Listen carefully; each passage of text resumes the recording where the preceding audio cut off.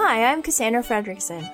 And I'm Norman Mitchell, and we're the hosts of Lord of the Rings Minute, the daily podcast where we discuss, appreciate, and delve too deep into the Lord of the Rings extended editions, 1 minute at a time. You know there's a Balrog down there, right? It'll be fine. Have you ever wondered about Hobbit economy or how wizards get their mail? Are you also in awe of Hugo Weaving's eyebrows? Then join us every Monday through Friday on our mission, quest, thing, only on duelinggenre.com or wherever you get your podcasts.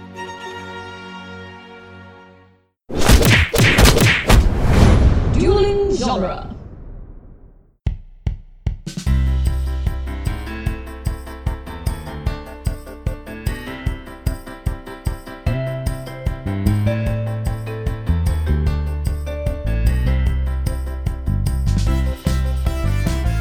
Hello, everyone, and welcome to the Protagonist podcast, where each week we look at a great character and a great story. I'm Joe Dorowski. And I'm Todd Mack. And this week we're talking about, well, I guess everyone, from the film Hocus Pocus. We couldn't really narrow it down to a protagonist to talk about for this film. Very much an ensemble piece. This is an interesting film. This is a request from producer Andrew, and I'm assuming you're going to jump in some on this discussion, right, Andrew? I did not recall that this was my request. At some point I said, what's a good Halloween movie? And you said, you got to do Hocus Pocus. Oh, well, yeah. That's a request on behalf of the universe. You were just voicing. Yeah. I was merely a mouthpiece for that one. Trust me. But, no, I mean, Hocus Pocus is one of, really just kind of, I'd say a select handful where it just exudes the ambiance of Halloween season. Like that's its whole thing. Its goal is to make you feel Halloween. Yes, but I agree with that. But without the the slasher horror version of Halloween it's not Hollywood produces. A horror film or a scary movie. Yeah. It's just like Halloween has a certain tone, and it's the getting outside in the fall and frolic, and the leaves blowing down the street and just kind of enjoying that without being scared of it necessarily. Mm-hmm. That's what this is. And it's the Disney Channel Halloween feel. A little bit more information. Hocus Pocus was a 1993 film, and it stars Bette Midler, Kathy Najibi. Does anyone know the pronunciation of that one? I'm sorry, Kathy, if you're listening. There she is. And Sarah Jessica Parker. What? Somebody's talking about Hocus Pocus? There's a lot of people talking about Hocus Pocus right now. It's the season. So they are a trio of Salem-era witches who are reresurrected on Halloween, and a couple teenagers and one young girl and a talking cat must stop them. Oh, I thought you were counting him amongst the teenagers. No. And that trio are played by Omri Katz, Thora Birch, and Vanessa Shaw. Though I guess Thora Birch is the young girl, so I should reverse that. It's okay. Yeah. How did we come to this? Todd, do you have any memory of seeing Hocus Pocus ever in your life before probably today, I'm guessing? No, I have seen the cover of Hocus Pocus many times. And I don't know how I made it to 35 years of age without having watched Hocus Pocus, but somehow I did, and now I've seen it, and I've seen it. I mean, and it's adding to the strangeness is you were really the target demographic when it came out in 93. Yes. Yeah, certainly. I really don't know why I have not seen this film. And I would just add my own voice to the universes and saying this is like the perfect quintessential Halloween movie. I remember seeing it as a kid, but I do not have the strong attachment that I see voiced on social media every October amongst some of my peers in my age group. Where it seems like for some people, like this was like one of the movies that they could quote because they watched it so much in the age of fewer options for our viewing pleasure. Yeah. I mean, now, like, I don't know that my children are ever going to have that kind of film that we had growing up because we had, 10 VHS copies of movies. Right. And so when we were given screen time, it was, well, which of the three things do you want to watch? Karate Kid or Sleeping Beauty? Star Wars? or Star Wars. Now there's just so many options that they never really, my kids don't have to repeat view, the way we did. But it seems like for a lot of people, when I look at social media every October, Hocus Pocus was one of those repeat viewed films of their youth. I feel like it's the kind of film that you could know backwards and forwards, but it also doesn't seem to me to be a supremely quotable movie. And maybe I'm just missing on something, but anyway, I have some thoughts about the writing of this film, which seems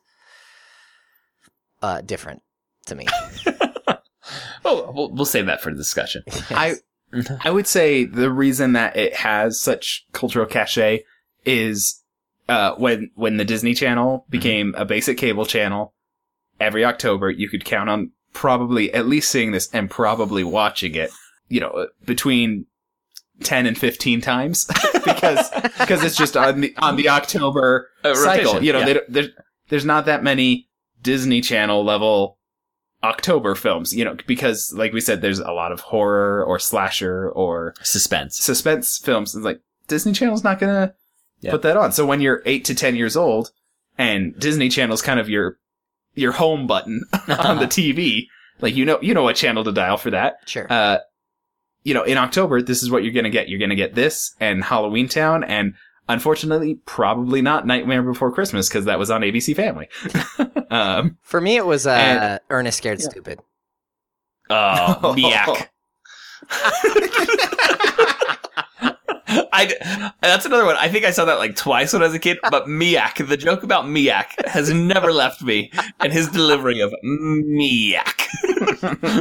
Oh man, can we just slate Ernest Scared Stupid for Halloween next year?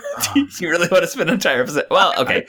I would like to take an entire episode talking about Ernest. I don't know if you guys do, because last Christmas I saw that Ernest Saves Christmas was on Netflix, and I watched it, and I did not enjoy it as much as I used to. To me, it was Ernest Goes to Camp and Ernest Scared Stupid. Those were the two. Those are the two leaders in the pantheon of Ernest films. Maybe we should take an episode and rank all the Ernest films. The Ernest. Oh man, so good, so good. You got some trivia for us? Yeah, a little trivia. The film, it had mixed to bad reviews when it came out. I think it's to bad. Yeah, 30% on Rotten Tomatoes is where it landed. Wow. But as Andrew said, it has since become a cult classic, and people identify the cable reruns in October for being the main reason. I'm sure that is the only reason. I mean, you guys, I think, didn't engage with the Disney Channel TV movie system. No, pantheon. We didn't have cable. Collection. I never had cable growing up, ever. Well, I think by the time that became part of the basic cable package, like I just aged out of the Disney Channel movie. Whereas I was prime audience because I was 10 years old, and there was, I think it might have been, I don't know if it was 2000 or early 2000s. They released one made for TV movie a month for a year. For almost 2 years. It's like one per month. You can count on a Disney Channel original movie.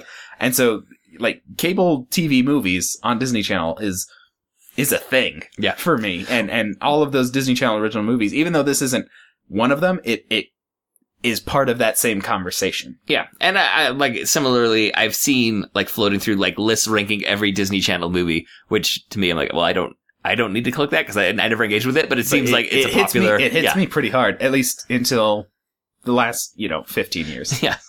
I will just say that rumors of a sequel or a remake have floated around for a long time. Every Halloween forever. And recently it was confirmed that a remake may be in the works, but then some people said no, it's probably a sequel. And so, like, something Hocus Pocus-y seems like it's in the works, but it also seems like that may have been rumored for a decade or so, that something's going to happen. And then I just dropped this paragraph from Wikipedia in whole cloth because I had no idea that this existed. In September 2016, entertainment critic Aaron Wellish published Hocus Pocus in Focus, the Thinking Fan's Guide to Disney's Halloween Classic. Great name. That's an amazing... This is going to surprise you guys. It is the first full-length book written about the movie. Wow. Okay. Yeah. What a shocker. The book includes... it says it had a foreword by Thora Birch and an afterword by Mick Garris, and it was billed as, quote, a lighthearted but scholarly look at the film. And the book analyzes the movie's major themes, which it identifies as festivity, nostalgia, home, horror, virginity, feminism, Broadway-style musical moments, which I don't know that that's a theme so much as a moment. Yeah, it's a very singular theme. Limited theme. Sibling rivalry, Spielbergian filmmaking style, Disney villain traditions, and more. Wow. Okay, I should note, on the Disney villain traditions, they are adopted well into the Disneyland and Disney World Halloween cycles. May I read the next sentence of this Yes, Wikipedia please. paragraph?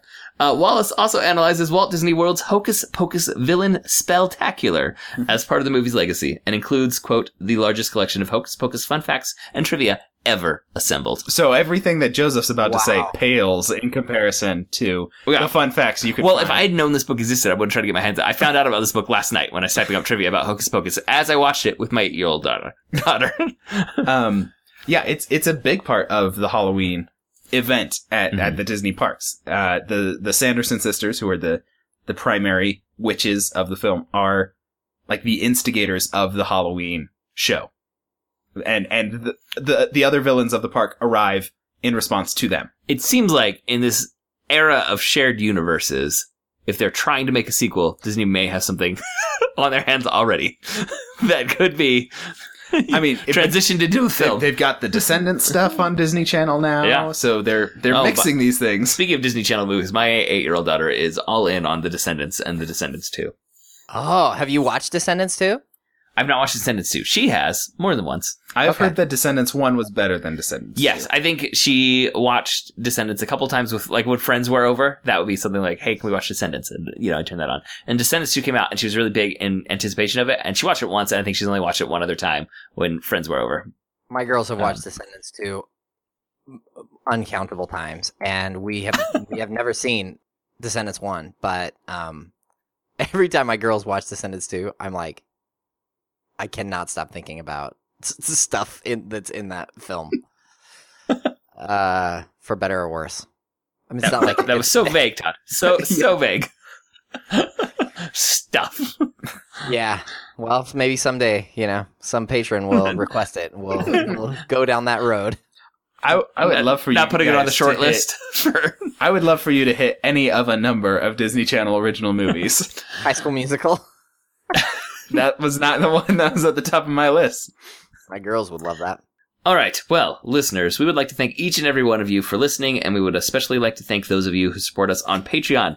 If you would like to support us financially, we invite you to go to patreon.com/protagonist, and that's patreon.com. And there you can support our show with a pledge of any dollar amount from $1 on up. All supporters on Patreon at any level receive access to our special quick casts, which are shorter episodes in which we break down newly released films and trailers. And all patrons who support us with $5 per month or more get to choose a topic for us to discuss. Now we're going to go on to Todd providing us with a full spoiler synopsis of Hocus Pocus. If this is something you've never seen and you want to watch it beforehand, it is not available on any streaming service, but it turns out it's pretty popular because I went to my local library and I pulled it up on the card catalog or on their online electronic catalog, and it said they had 7 copies. I was like, oh, sweet. There were none left. Yeah. And then on the shelf, I went over to the shelf and there weren't any there. And then on the way out, they had their Halloween display of movies, and there was one copy One of the Hocus 7. Pocus in the middle of this In the display of display? Halloween films. Yes, and I lifted it out. Yeah. Way to go. Nicely done. Yes.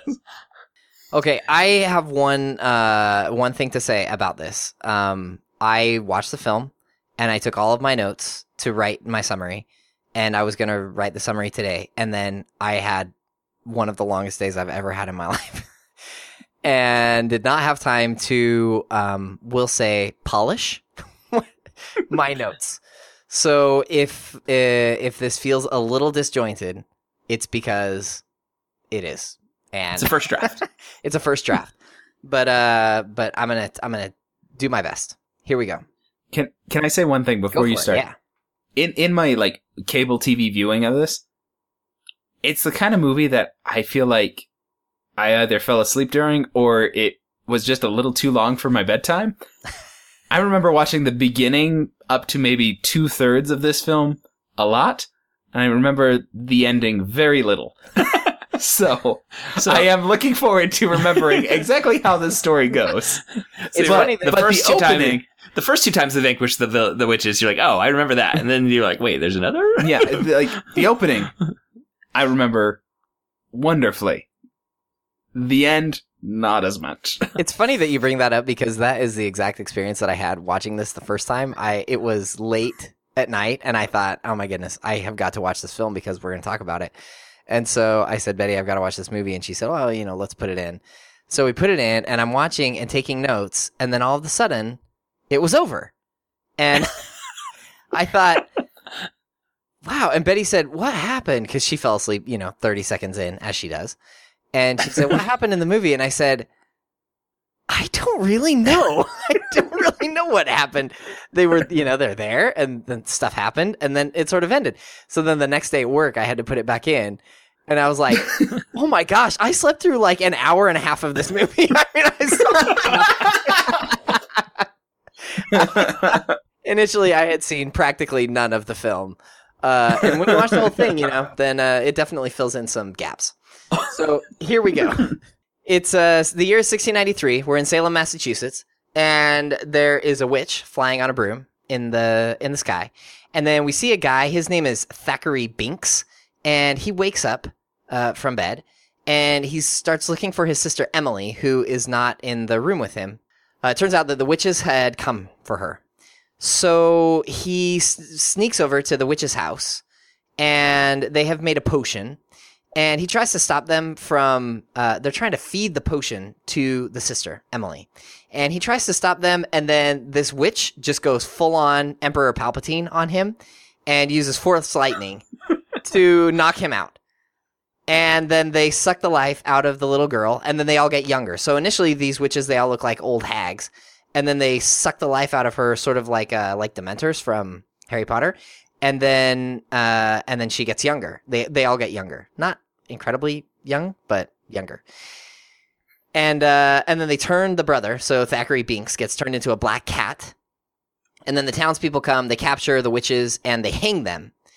And then we flash forward to modern times. So 300 years later, now it's 1993. This amazing teacher shares the story of is finishing telling the story of these witches to her students. And when I say amazing teacher, I just mean she's dressed up like a witch, and she's told this story in like the most dramatic fashion possible. I have questions about how she knows elements of the story, if we're supposed to accept the prologue as fact and her having just explained this entire prologue. But we can table that till the actual discussion. Okay. So there's a new kid in school. His name is Max Dennison, and he's from California, and he doesn't believe in Halloween, really. But there's a cute girl in his class. Her name is Allison, and she does. And then we get a sweet mountain biking montage as Max rides through town, and then he gets to this cemetery where he meets a couple of deadbeats, and one is named Ice, and the other one, his name is... Do you guys remember the other guy's name? I just remember Bulk and Skull from Power Rangers. That's who I thought of. There's something very early 90s kids media about these kind of bullies. Oh my gosh, they are so funny. Ice just kills me.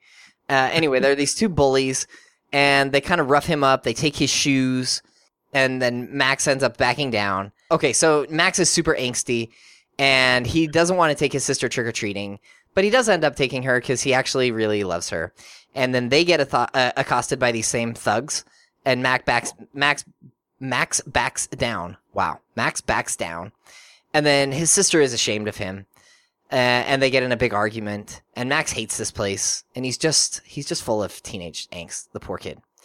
But then he makes up with his sister, and in the end, they go trick-or-treating, and they end up at Allison's house. And it is totally decked out in this like period Halloween costume party. And she's in full costume. And then the little sister Danny mentions to Allison that she couldn't wear a dress like that because she doesn't have any yabos. And Max wants to die at this point. But he also wants to, keep hanging out with Allison. And so they hang out together, and they decide to go to the Sanderson house. So the Sanderson witches are the three sisters that are witches that we saw their story initially. The Sanderson house used to be a museum, but some scary stuff had happened there. And so now it's an abandoned museum full of cobwebs and such. And there's a cat, a black cat, watching them through the window. And then Max finds a candle inside of this house. It's called the candle of the black flame candle. And there's like instructions basically written that say, if a virgin lights this candle on Halloween night, then the witches will come back. And Max says, well, I wonder if that's really true. And so he lights candle, and sure enough, the witches come back. All right, okay. One more question. Well, just in the midst of this. Go ahead. The townspeople, they just left the the witch's house there. They didn't get rid of the candle that had just been prophesied to bring. I know. And they turned it all into a museum. Like the logic of these early townspeople who were terrified of witches, I have some questions. Yes, as do we all. And I don't think it'll ever be resolved. Maybe I should just leave it here at this point, and we won't raise it again. That's probably fine. So the spirits come back, and Max and Allison hide, and Danny gets caught by the witches. But she actually, in one of my favorite things about this film, she just pretends that she's okay. And she's like, "Oh, I'm so glad that you're here." And I think Danny's just awesome, but especially she's awesome in this scene. And then they decide that they're going to eat her. And so then Danny starts freaking out. Max comes to try to rescue his sister. But then Winifred, the head witch, she goes Emperor Palpatine on him again and force lightnings him. And then there's a big fight. They escape. And Max steals the spellbook. And now the cat has run off with them, and he starts talking to them. This is Thackeray Binks from the beginning of the film. He's 300 years later. He's still alive because the curse is that he can never die, but that he has to remain a cat. So Binks leads them to a graveyard, which is protected from the witches because it's hallowed ground. So they can't stand inside of the cemetery. So now Winifred tells her sisters. Her sisters are named Sarah and Mary. Isn't that the name of the actresses? I think it is. Let's see. Yep, it is Sarah and Mary. I just barely realized that. Sarah Jessica Parker and Mary. Oh no, it's not. It's Kathy. Kathy. Okay, I'm sorry. Okay, so only Sarah. So Winifred tells her sisters Sarah and Mary that they are only going to be alive for one day. Or one night, because when the sun comes up the day after Halloween, they will be turned into dust. And so they need to now find the spellbook because they can't remember the spell to make the magic potion. So they need to get the spellbook, brew their potion, and then suck the lives from all of the children before sunrise. And now back in the cemetery, Max tries to burn the book, but it's protected. It's enchanted, so they can't burn it. And then the sisters turn up on their broomsticks. So they can fly around above the cemetery, but they can't actually land in the cemetery. So the kids run away. And then Winifred casts a spell that brings a dead guy back. His name was Billy Butcherson. And he had been the boyfriend of Sarah, the sister Sarah. And then Winifred had killed him and sewed up his mouth. And now she's bringing him back as a zombie so that he can chase the kids. And Max knocks his head off, literally, with a stick, but it doesn't stop Billy for long. Now, if you're concerned about watching this with your kids, you have to understand that if your children are afraid of zombies, then But this is as PG rated a zombie as you can imagine. It's like the least scary zombie ever. And him getting his head knocked off is like the least violent decapitation, the least graphic decapitation I've ever seen. I think we should talk about the way they make the tone of this film work, because there's some pretty weird stuff that goes on, like from that opening scene to this. But there's a lot of things they do to make it still a kid-friendly movie. But we'll save that for the discussion too. Yes. Okay, but okay. So the kids escape into some catacombs where the zombie Billy continues to chase them. And then the witches get on a bus with a really kind of funny bus driver who is really attracted to these strange looking witches. He should lose his job. I'm just gonna say that. So the kids are coming out of the sewers, and the witches are on the bus driving, and Binks the cat is the first one to get out onto the street, and he just immediately gets run over by the bus. Not unlike Regina in Mean Girls. But so he gets totally pancaked, and the kids are all sad because Binks has been run over. But then he just sort of re-inflates and comes back to life because he can't die. So meanwhile, the witches have been dropped off by the bus driver, amid all these trick-or-treaters, and they're so excited because they think they're surrounded by hobgoblins. And then this guy comes out of his house in a devil costume, and the witchers are super happy to have found their master because, they serve the devil. And so they think that it's Satan, and and so they go into his house. The kids find a cop, and they try to tell him about what's happened. But he doesn't believe them, and he kind of makes fun of them and sends them on their way. And then it turns out he wasn't even a real cop. He was just a guy in a costume. So now back at the devil's house, Sarah starts dancing with this guy, and his wife gets super mad and sicks the dog on him. The witches try to fly away, or they want to fly away, but some kids have stolen their brooms. And then the horrified Winifred realizes that All Hallows Eve has become a night of frolic, and she is disgusted by this. So the kids, now they've escaped from the witches, and they go to this adult Halloween party to find their friends, or to find their parents. And then Max tries to tell everyone that the witches are there, and the witches actually show up, but everyone thinks it's a prank. And then Winifred just grabs the microphone and starts singing the song about how she's going to put a spell on all of the adults, and she does. Look. If you have Bette Midler in your film and you did not put in a show-stopping musical number, you're doing things wrong. You really are. It is,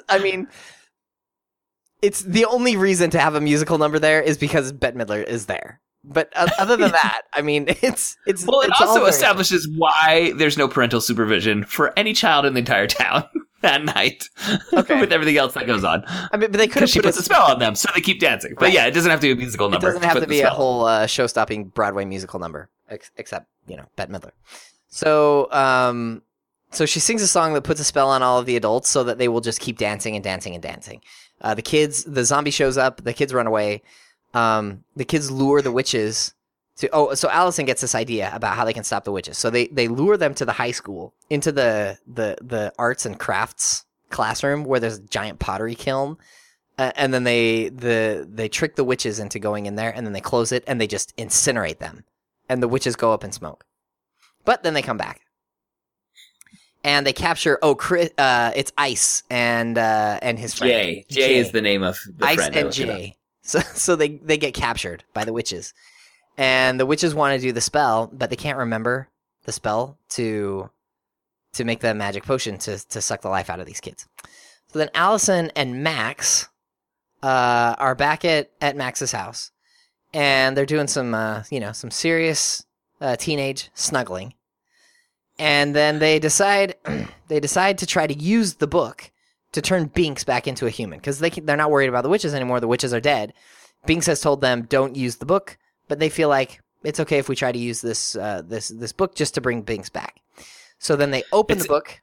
Go ahead. If you listen to our last episode, there's a little Mr. Norrell there. Like, there's this one kind of magic we shouldn't do, but maybe just once it'll be fine. Yes, I'm sure nothing bad will happen. So when they open the book, basically it sends out like a giant bat signal to the witches, who then fly to the house, and they grab the book and they capture Danny. And then Sarah, who is one of the sisters, she flies up on her broom and she sings this creepy song that makes all of the kids in town come to the witch's house, like the Pied Piper or something. And then Max and Allison drive to the witch's house, and they trick the witches into thinking that it's morning by putting a purple filter over the headlights of the car. I don't know how that works exactly, but somehow the witches are convinced that it's morning. So then they grab Danny, they knock over the potion, which the witches have brewed, but the witches are able to save just enough for one little vial, enough for one child to drink. And then the kids they're driving in a truck to try to get away, and Winifred tracks them down on her broom. But then they run away they make it to the cemetery, but inside of the cemetery they run into the zombie Billy. But then it turns out that he's nice, because the witches were the ones that killed him and sewed up his mouth, and so he's able to he cuts the thread that's sewing his lips shut, and then it turns out that he's a nice guy. And then we have a big fight, and Winnie is able to capture Danny again, but Max gets his hands on the vial of the potion and he drinks it. So now Winifred has to take him instead of Danny because because he's taken the potion. And while they're fighting, the sun comes up and Winifred turns to stone, and Sarah and Mary turn to dust. And then I think Winifred turns to dust also. In the fighting, however, yeah, she gets double killed.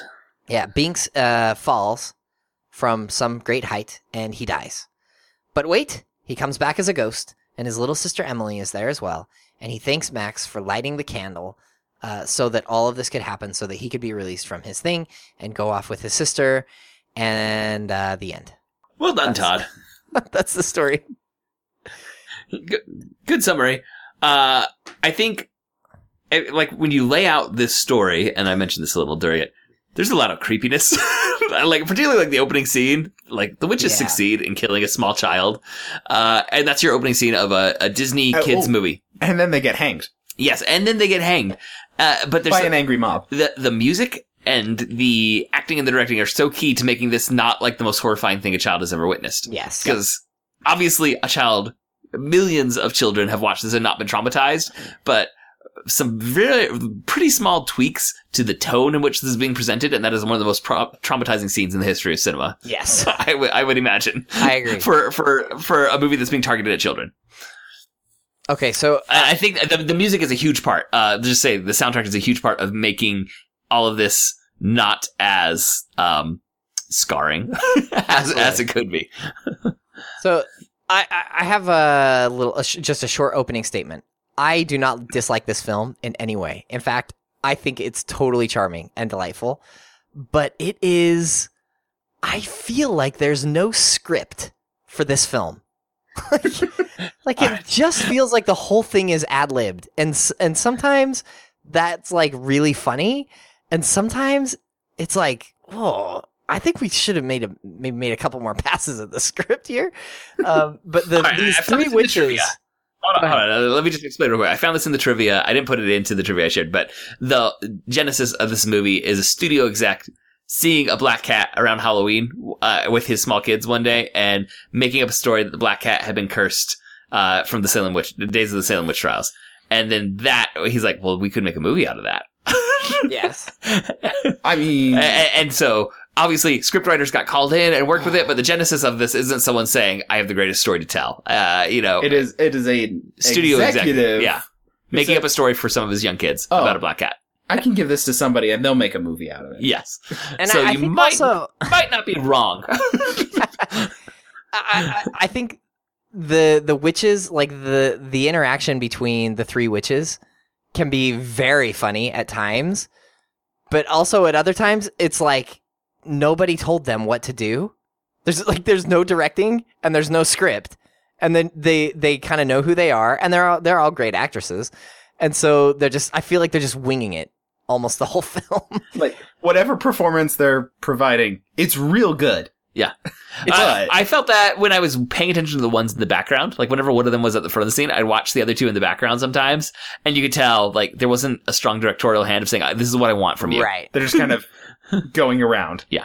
Particularly Sarah Jessica Parker, who it's fun, and she is funny in her, like she's the ditziest of them, and just acts the craziest, and she does these weird dances in the background all the time. But I had a similar question to you, like, was there any directing for her on the scene, or is it just, you're in the background right now? I think that their makeup is amazing, especially Bette Midler, her lipstick and her teeth. The teeth are so great. Like, it is so funny. The way that she looks. And anyway, I think that's one of, like, for me, the strongest point of the film is just the performance of those three ladies as witches. And also, sometimes it's kind of the most maddening part of the film is the performance of these three ladies as the witches. All right, if we're gonna pick any nits real quick, I also got to say it's a little weird how prominent virginity is and how embarrassed like a teenager in high school is supposed to be about being a virgin. Like that's just a little weird. I agree. That is a prominent running gag in a Disney children's film. Yes. I particularly when you're watching it with your 8-year-old daughter, you're gonna get some questions, and you got to pause the movie and have a little discussion. It is not the only film that Disney ran on its channel that prompted such questions. Really? And yeah, like the term comes up and you don't know what it is. You ask what it is. Yeah. It's kind of a weird thing in that I think I can see where they're coming from in that Max, I mean, I don't know, what age would we say Max is? Well, he drives the truck, right? So somewhere 15, 16 range. Doesn't he drive? Does he seem to be like fully authorized to drive the truck, or does it seem a little transgressive? I think it seems a little transgressive. I think he's so maybe 14. Yeah, 14 maybe. He's older than 14. So 15? I'd say 15, 16. Yeah. Old enough that he's heard of, you know. Yeah, teenagers are going to know about sexuality, and there would be awkwardness in discussing it. Like, it's not a topic that's going to come up a ton in a comfortable setting for a teenager. I mean, I think but to make it the defense of the joke would be to say it's uncomfortable for everyone. It's not it's not like everybody expects that from him. It's just a weird, uncomfortable thing that is kind of funny, and that when you hear it as an adult, you sort of chuckle at it, and like the sister makes it a joke, and it's this like ongoing thing. But then you stop and think, like, who is this designed for? And then it just feels weird. And even like with the sister, you could say, like, does she know what that means? Or is she just saying it because she heard it was part of the spell? And now she's saying it loudly to everyone, and that's embarrassing to Max. And you can see where the comedy is supposed to be coming from, but like you said, like once you start to figure out target audience, and like it just, something about it is off. Yes. Again, just to have it repeated so frequently. Yeah, I agree. Do you have any other nits with this? I mean, on a similar note, when I was a kid, I remember like feeling distinctly awkward because there was like the mentioning of quote unquote yabos. Yes. And it's like, I mean, it's an awkward joke, and that's the point. Like, it's a commentary on awkwardness of talking about things. But I remember being a kid, I'm like, I feel a little awkward. Yeah, and it just gets into like the tone of this film. Like, it just doesn't seem to quite fit what is obviously the target audience for this. Well, and then of course, like, when you're a kid, the joke from the bus driver is, you don't get that. Wildly inappropriate and way over your head. Yeah, you don't get that one. Like, that's one that a lot of people who saw it when they were kids, like me, that's memed around Facebook around October. And people are like, do you remember this was in this movie? Yeah. Like, what in the world? Yeah. I don't know. I mean, I wonder if partly the executive and the writers, if there were any in this film. There were screenwriters, I'm sure. I can get their names for I know. At the very least, credited. But the writers, the people making this film, I wonder if they just couldn't help themselves because sexuality is so tied up in Halloween. I'm thinking of like Dracula and then just, I think, modern Halloween. The modern, like, if you've been on a college campus at Halloween time. As discussed on Mean Girls. Yeah. Right, exactly. Yes. Totally on Mean Girls. I think they probably just couldn't help themselves, being like caught up in the spirit of the times. But it's weird. It's weird in this kid's show to have those things that are sort of not so explicit that you think, oh my gosh, I can't believe my kid is watching this. But at the same time, it's like, wow, this is just tonally weird. What year did this come out? 93. Okay. So, like, I don't know the context, for the cultural environment at the time, and what things would have been like in 93 for a writer to be pitching this as something for 8-year-olds. Right. To see. Well, I this is something I wanted to talk about, actually, about, like, this pitch and this kind of movie. This feels like a movie that's missing today. Like what we talked about with National Treasure, like, there need to be more family adventure films. Mm-hmm. Like, now it seems like for kids movies, it's animation or it's not made, pretty much. Yeah. It feels like this is... Which has happened before. That's been a trend in Hollywood before, where all kids movies were animated cartoons, and that was it. And now it's all computer animation. Yeah, and then you'll get kind of a swing back, and then it'll go away again. And this reminded me of a film, and I didn't even look it up, but I know it must have come out in the early 90s, because tonally this 100% reminded me of a movie that I saw in the theaters, and I don't think I've ever seen it since, but I still remember it. I think it was called Space Invaders. It was about aliens who came down to Earth on Halloween and were just trying to get their ship repaired, and some kids, one of them in a duck costume, helped them. But like the tone and the kind of jokes, heard of this. It 100% felt like it reminded me of that of Hocus Pocus. And I haven't seen Hocus Pocus since I was a kid. I haven't seen Space Invaders since I was a kid. If you watch more Disney Channel original movies, maybe some of this has been off. It's been shuffled into the made-for-TV, ostensibly kids' channel. Right. But I think for Hollywood, like, there's a market they're not mining by not making these kid-targeted films, but not like CGI. Okay, I'm gonna say it. I'm gonna say the name of something. Elf. Yeah. Yes. This fits that mold. Elf. The Santa Claus. Yeah, but I mean, Elf at this point is over 10 years old, right? Yeah. Do we still get that kind of movie being made? I can't think of the last one. Elf is the most recent one that I can think of, and I mean, I'd have to look at a large catalog of films to see if something. I'm going to say something that's going to shock everyone. I'm not a studio executive. They have access to more numbers than I do. They have more demographic data and everything, but it feels like some studio could swoop in and put out one or two of this kind of toned and targeted films a year and make some money that's being left on the table because everything is just CGI. Well, especially this year. And maybe not like make $100 million, but make some money that's not being spent. There's money to be had. Todd, did you find the movie of my youth? It's called Space Invaders, 1990. Dim-witted Martians drop into a little Illinois town on the day that the local radio station happens to rebroadcast Orson Welles' 1938 War of the Worlds. I think we may have another movie for a future Halloween, future October of the Protagonist podcast. Man, it looks amazing. Wow, my goodness. I just remember a scene in that Space Invaders of the little boy in the duck costume throwing away his flippers and like apologizing to his mom as he did it because he needed to be able to run more easily, and he was wearing like swimming flippers as his duck feet as his costume. Wow. I think just going to follow up on your comment about executives and making money, and I mean, this year of all years, I mean, no movies are making any money right now. So, except for It. Yeah, which is not not in the category you were describing. Yes, but I mean, this year it seems like it's making news for being just a super slow, a rougher box office year for box office. And so, I mean, as you well know. Thank you, Todd, for settling. If our listeners are curious, we have a year-long box office challenge where Todd and I picked movies, and Todd currently has a small lead that I'm looking to recover. In the you do get Star Wars quarter. So there's always hope that you can make that it'll make $500 million in 2 weeks. 2 weeks, and then you'll be close. But.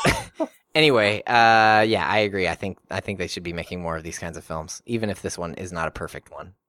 What do you want to talk about with this film from here?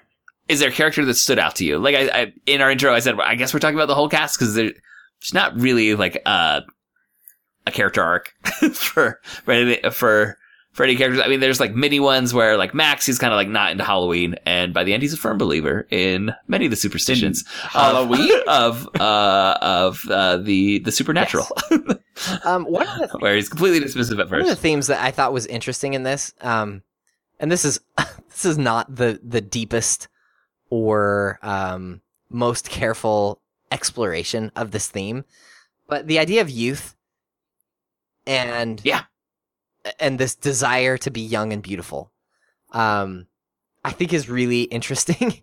In Bette Midler's performance, when they're super ugly and old, and then they do their magic spell like Tangled, and they get younger, but they don't get really beautiful.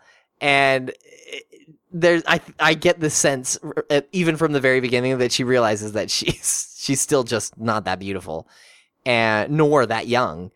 Well, she gets she gets emotionally set off whenever anyone calls her ugly. The bullies do it, and doesn't Danny do it at one point? But I think because they're touching a nerve, because she knows. Yes, yeah. This is not that's deliberate, right? That is part of this. Well, and this is like a theme for Disney villains, right? I mean, going back to Snow White. Sure. Andrew, as a co-host of Disney Animation Minute Essentials, in which you talked about the film Snow White minute by minute. Yes. What is the entire goal of the Queen? To be the fairest. Yes. Like that's the thing. Uh-huh.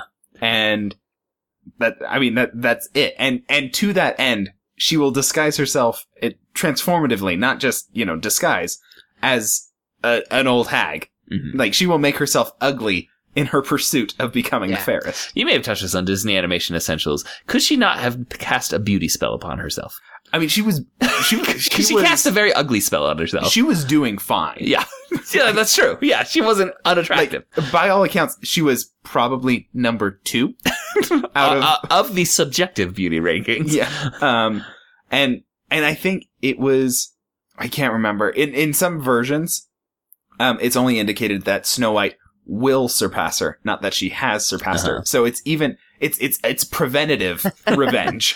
Right. Prevenge. I think is the term. Well, and this is a Disney film that comes along after Hocus Pocus, but Mother Gothel and Rapunzel. Mm-hmm. It's solely obsession with life extension, youth, beauty. But even I've been as a background show when I can have something on and I'm doing another task, I've been watching some of the Star Trek the original series, and it's surprising how often the sin that needs to be punished is someone artificially extending their life. Or trying some way to find a science fiction fountain of youth, essentially. And always they get smacked down and told, no, that's not what humanity is about.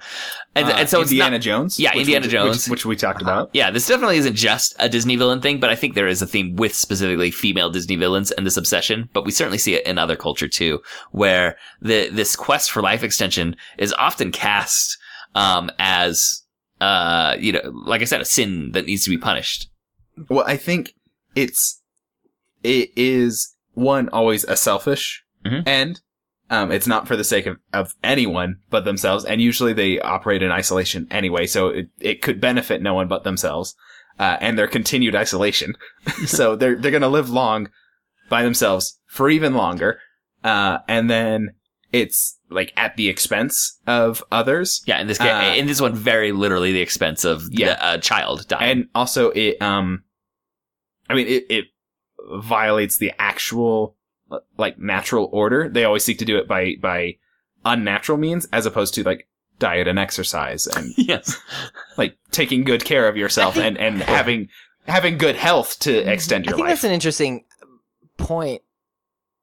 But it's also, this is the most natural thing. I mean, if you're talking about, the basic human instincts, the instinct to not die is okay. Self-preservation is one of the greatest instincts in all of nature. And so right? It's not they've taken something that's an abomination. They've taken something that is our most natural, innate desire, and then they've perverted it, which I think is interesting. It's also, drives a huge part of our economy is driven by this idea of looking beautiful and extending life. And if you look at healthcare. And beauty and exercise and for lack of a better way to phrase it, easy health. Yeah, it's a fascinating thing, I think. But let me offer a comparison. Parks and Rec, Chris Traeger. Yes. He is not doing it through the unnatural right means. And not sacrificing other people for it. And there's still jokes about his commitment to his healthy lifestyle and the supplements he's taking, and I need someone here when I take this pill because it's a choking hazard, and all of that stuff, and his commitment to going running, but he's going running to maintain his health. It's not this, like you said, a perversion of the natural. Yeah, it's a different balance. Yeah. But he's still having all these nutritional supplements, and his diet is in the extreme form of maintaining his health. And so to that degree, he's still easily a caricature of the modern society and the goal towards it. But when you get to, these witches or Disney villains, you're getting the extreme discussion of the lengths people are willing to go to. Yeah. It's interesting to me that it's not the urge behind this is totally natural, and so easy to point out in other people when we say, oh, look at him or look at her. So obsessed with their body, so obsessed with youth, so obsessed with beauty, so obsessed with whatever. But it's like, hello, that's what we all, nobody is, I don't know, maybe this is just me, but I don't know of anybody who's thinking, I can't wait until I'm old and my body is broken down and I have to have other people taking care of me and I'm no longer attractive. And it hurts to move. I'm no longer attractive to anyone in any and it hurts to move. Man, that's going to be awesome. I mean, nobody living the dream. Nobody is looking forward to that. And we're all in our own ways, trying to stave it off. Except for one professor that I had who, he would drink, he would come to class and he would line up Dr. Peppers, like 4 Dr. Peppers in front of him on a desk, and he'd crack them open one at a time and drink them over the course of the hour and a half that we were together. And we would always take a break in the middle of an hour and a half class, for a smoke break. So everybody could go out and smoke. And one day the professor says, my doctor says I should stop smoking and stop drinking so much Dr. Pepper. But the thing that he doesn't understand is that I'm just really not that interested in living on this earth for very much longer. I'm just kind of done. I'm done with being here. I was like, wow, that is interesting. So, It's very fatalist. Yeah. But other than him, I mean, most of us want the same thing that these witches want. And most of us are trying to some degree to another, like actively trying to do it. They're just certainly going about it in less than ethical ways. But it was an interesting thing. And Winifred certainly embodies this the most. And Bette Midler's performance is just superb. She's so... You can tell she is having fun. Yeah. And it's an infectious fun, even for the viewer. Like, to see an actress of her caliber just really having a rollicking good time, playing this kind of absurd role. Yes. and chewing the scenery all the way through. Like, biting right through the scenery. It feels like there's 2 films going simultaneously. There's the film where these 3 witches just kind of do their thing. And then there's this other film where there are these kids actually trying to, make a serious film or something. And it gets kind of mashed together in this way that it just creates this film that's kind of weird and kind of hilarious, but fun. Yeah. One of the funniest moments, and I think it just deserves its own shout out, is the witches discovering the modern world and discovering a road. And they don't know what a road is. And the witch named Sarah does a dance on it when she realizes it's hard. And just something about the physicality in which Sarah Jessica Parker plays this naivete / the joy in discovering that the what they think is a black river, is hard. It just cracked me up a lot. And I think in this kind of film, you've got to really nail a few of those moments. Like, every 15 minutes, you need to have one of those moments that just comes out of nowhere and makes you laugh out loud. And you're not quite, there's no way to expect that, the dance they do on discovering that a road is solid to be one of those moments, but you've got to sprinkle those through. If you go for it too often, the film starts to feel like just a farce. Yeah. It's just like a sketch, like a Saturday Night Live sketch. But I think one thing this film does do is have these unexpected moments that are just legitimately funny, be it that one or some of the things with the zombie. They catch you off guard and make you laugh out loud too. And Andrew pointed out, producer Andrew told me that the zombie is played by Doug Jones, right, Andrew?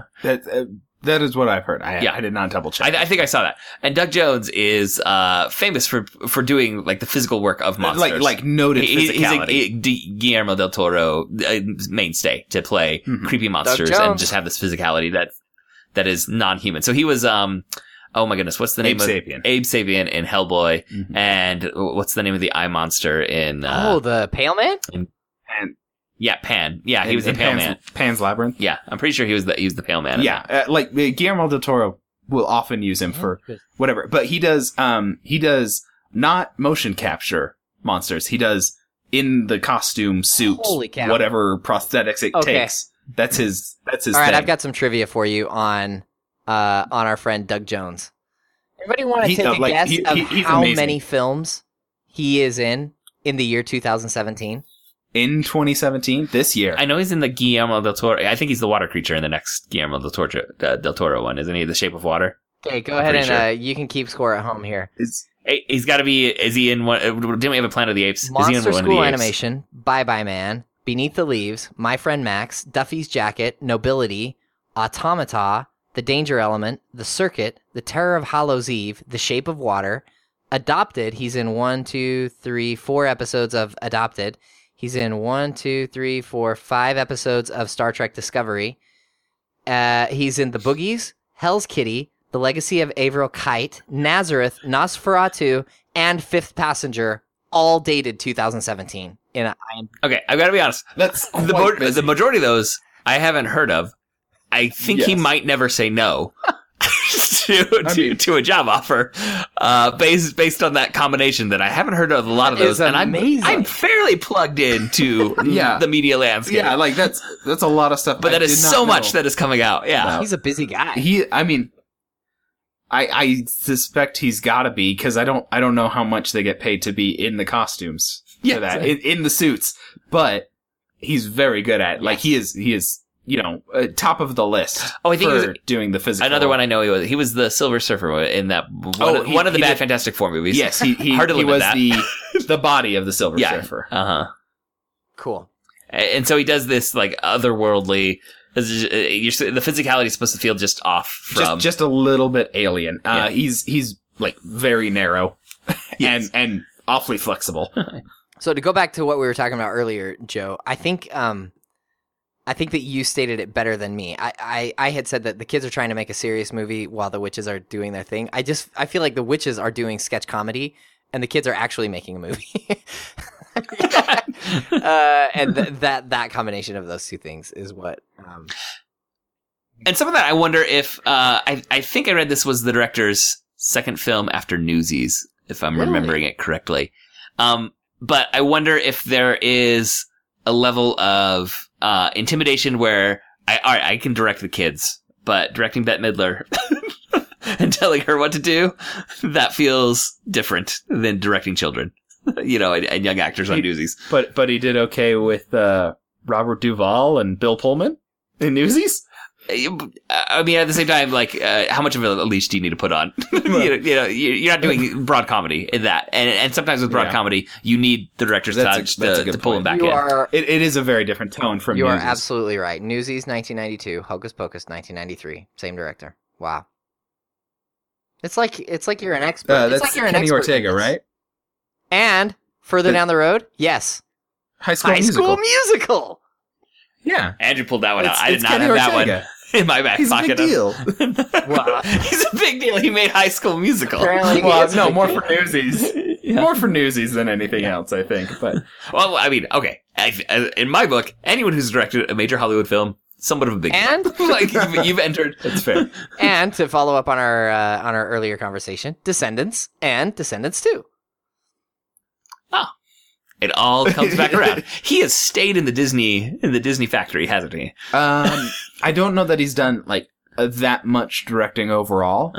But he's hit some significant. He did 12 episodes of Gilmore Girls, Cheetah Girls, High School Musical, High School Musical 2, High School Musical 3.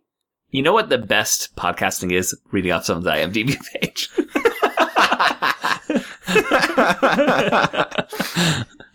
You're darn right. I've often heard it said. Anyway, he's a fast. I don't usually spend this much time in the IMDb, but I feel like there have been some gems today. My goodness, it's amazing.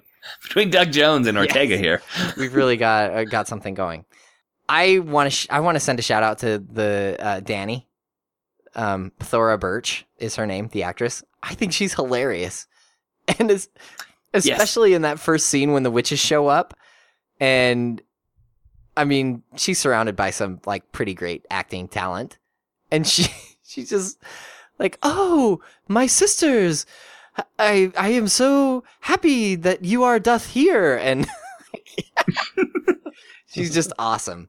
And she's able to drag that on for a while until they actually really want to start eating her, and then and she kind of has to realize the game is up. But I just think that's so funny and charming the way that she immediately slips into like, this is the way I'm going to get out of this. I'm going to pretend like I did this on purpose and that I'm really excited to see them. And she does it so well. I love it. And I gotta say, for a film that, like we said, maybe is a little tonally all over the place, and we're not saying it's a bad movie. It's just it's a unique film, I think, in a lot of ways. To try and make sense of this kind of matchup that we have. The ending with the ghost boy going back to his sister actually kind of landed. I agree. Kind of landed with some emotional. Oh yeah, totally. Like, oh, I'm glad he made it. And I did not like. Part of me was because they talk about turning him back into a human. I'm like, and some of this is adult viewer versus child viewer. I started to ask some questions about logistics of like social security, identity issues. Like if they brought him back. I always wonder those things when things like that happen. Yeah. Like, oh, here's a person with no family. anything. Who's he going to live with? Like I was mentally asking those things. But then when they brought him back as a ghost and both him saying goodbye or his sister being there, but then him saying goodbye to Danny and realizing like his protectiveness of Danny goes back to the prologue that we saw. Like it strengthened a theme in the film that for me, like the relationship of the cat to the kids had never really been there. But at the end, I'm like, oh, that's kind of a little bit of a gut punch coming in this Disney film. Yeah, and I think it's a sweet message for this brother that's taking care of his sister, and it's well done. Like it's well played from the beginning to the end, and works itself in structurally nice. So I guess there really was a screenwriter, like thinking about this. But yeah, it's a pleasant, charming, like satisfying film for Halloween time to watch as a family. I think I would say, yeah, like that's a fun Halloween film. It's not Jonathan Strange and Mr. Norrell where every second and every shot and every word is gold. But it doesn't have to be. It's just fun. Yeah.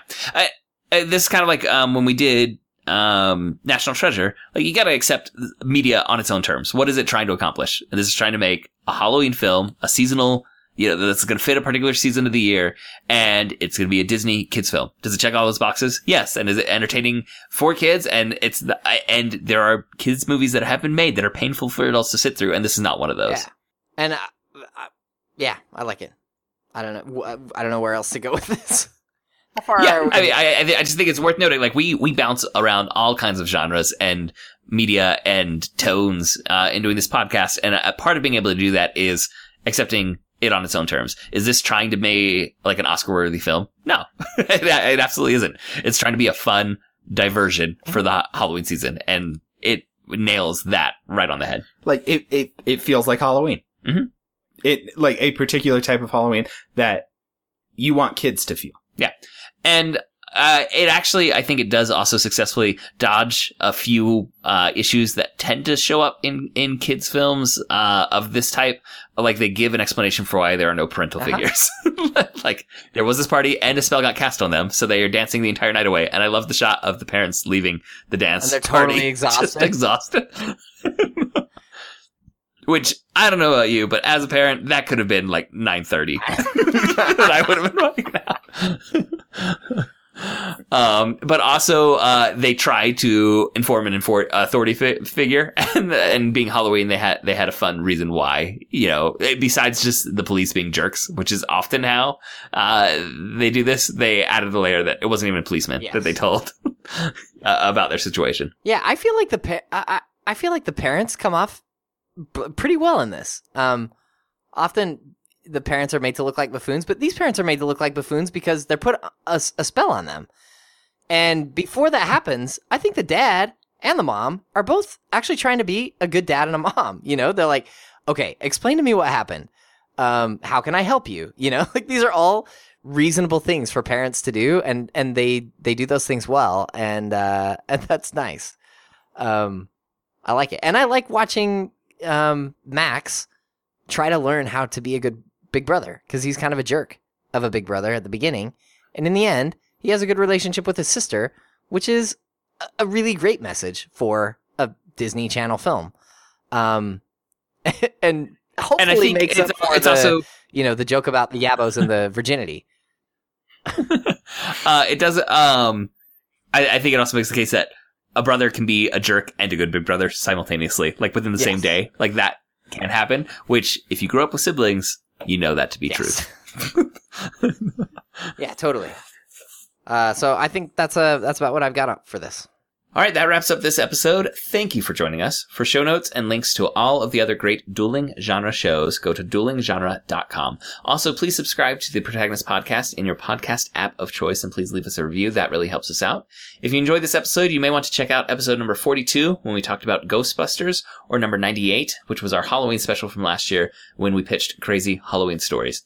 You can suggest stories or characters for us to discuss, or give us any comments or corrections by emailing feedback@protagonistpodcast.com.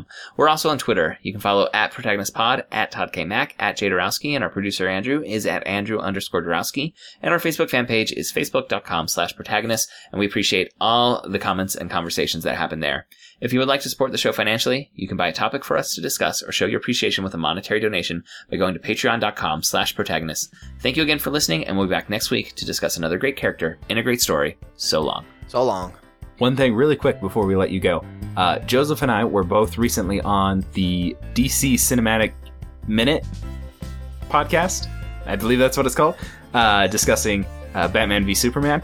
And by the time this comes out, it should be around the time that I will be guesting on the Teenage Mutant Ninja Turtles Minute podcast, which is another dueling genre podcast. So if you want to hear us talk about some other stuff more detailed, like minute by minute. Very well put. Yeah.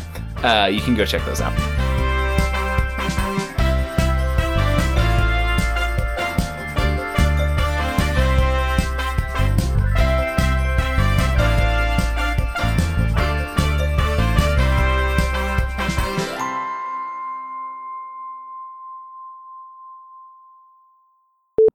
It's the year is 1693. We're in Salem, Massachusetts. And a guy wakes up, and he's looking for his sister Emily, and there's a creepy witch out. Are you guys still there? I've lost you. No, we're still here. I muted it because I need to blow my nose. Oh. Sorry. Okay, You we're would not not believe editing the sounds that were just any of that. muted. You would not believe how it sounds for him to blow his nose right into the mic. No. Sorry. No, I'm glad that you muted it for you blowing your nose, but I want that whole conversation in the podcast because that was amazing. It'll be a nice outtake at least. Yeah. Okay, the year is 1693. We're in Salem, Massachusetts. There's a guy, his name is Thackeray Binks, and See, now you're muted again.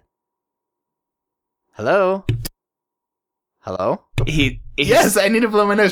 Should we just wait? He's still blowing his nose. Well, when you get it all out. It's okay. Okay, I'll just edit it out later. How do you know when we're muted? Because I can't hear anything on your end. Like usually I can hear something, but Joseph playing with the Scuttle and Flounder. The totems of Disney Animation Minute Essentials Season 2. Man. No, I don't know what it is, but it goes like quiet, and you know when you're talking to somebody on the phone, and then you're like, hello? You're like, it sounds like got too quiet. Yeah, a little too quiet. Okay. A little too quiet. Okay, are you ready? Yeah, let's go from the top. From the top, Hocus Pocus. The year is... All right. Sorry.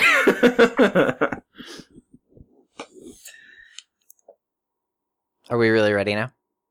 Yes. Yeah. Okay. I feel like that whole thing has to go in as the outro. Well, I think it should be trimmed up and tightened as the outro, but the multiple beep kind of outros. Okay.